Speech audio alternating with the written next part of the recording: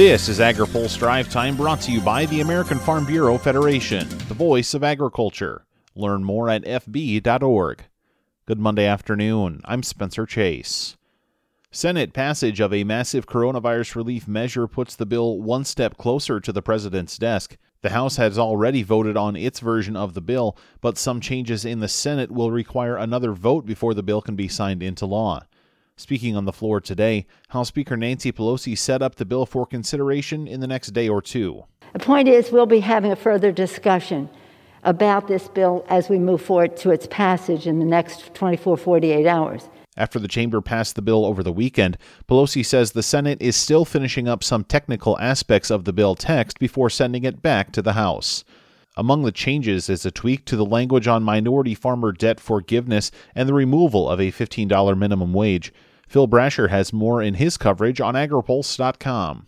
A pair of Ag Committee senators are offering their thoughts on how USDA should spend money from previous aid bills. AgriPulse's Ben Nuelle has more. Senator Chuck Grassley from Iowa is asking the Department of Agriculture to use unspent COVID ag funding to pay biofuel producers affected by the pandemic. I'm leading a letter with Democrat Senator Klobuchar to Secretary Vilsack, encouraging that department to use its authority to assist biofuel producers. It should be noted that money from the December virus relief bill, which totaled $13 billion, has not yet been spent. Since learning the biofuel industry was suffering financial impacts from the pandemic, Grassley and other biofuel state lawmakers have advocated for relief from USDA. He says Vilsack should move quickly to get money to producers. We're now a full week into March, and Secretary Vilsack has been in office for 2 weeks. The money that Congress has already provided should be distributed to producers for the virus disruptions as soon as possible. That includes assistance to biofuel producers. As of February 28th, the first and second rounds of the Coronavirus Food Assistance Program have paid out $23.7 billion, but that has not included biofuel producers. For AgriPulse, I'm Ben Nuelle. Elsewhere in farm policy, U.S. dairy groups are formalizing their frustrations with Canadian dairy policies. The National Milk Producers Federation, International Dairy Foods Association, and U.S. Dairy Export Council today accused Canada of manipulating its tariff rate quotas.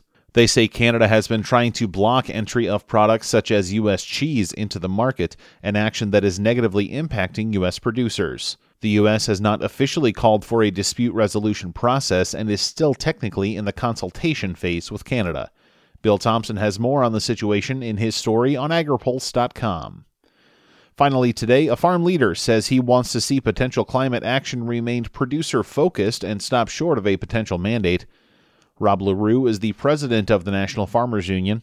Speaking on this week's Open Mic, he says they're hearing from Capitol Hill and other places in government about the potential for coming action, but he says NFU and other ag groups have specific goals for the final product. So as long as we are going forward, whether it's regulatory, whether it's through USDA or another agency, if it's up on Capitol Hill, as long as what we continue to hear, and that is that it will be farmer-focused, that it will be workable, that it will have the resources necessary to incentivize voluntary action by farmers and ranchers, then I think we'll have a workable solution. I think when you get into more mandates and things where it will just simply add to the cost of farming, there you're getting away from farmer-centric and you're falling victim, I think, to a system that's not going to work. There's more from LaRue, including his thoughts on trade and biofuels policy in this week's Open Mic on agripulse.com.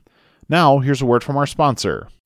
A recent Farm Bureau poll shows 52% of adults think farmers and ranchers can have a large impact in creating climate solutions. And even more people, 60% of adults, support government-funded research to help agriculture achieve those climate goals.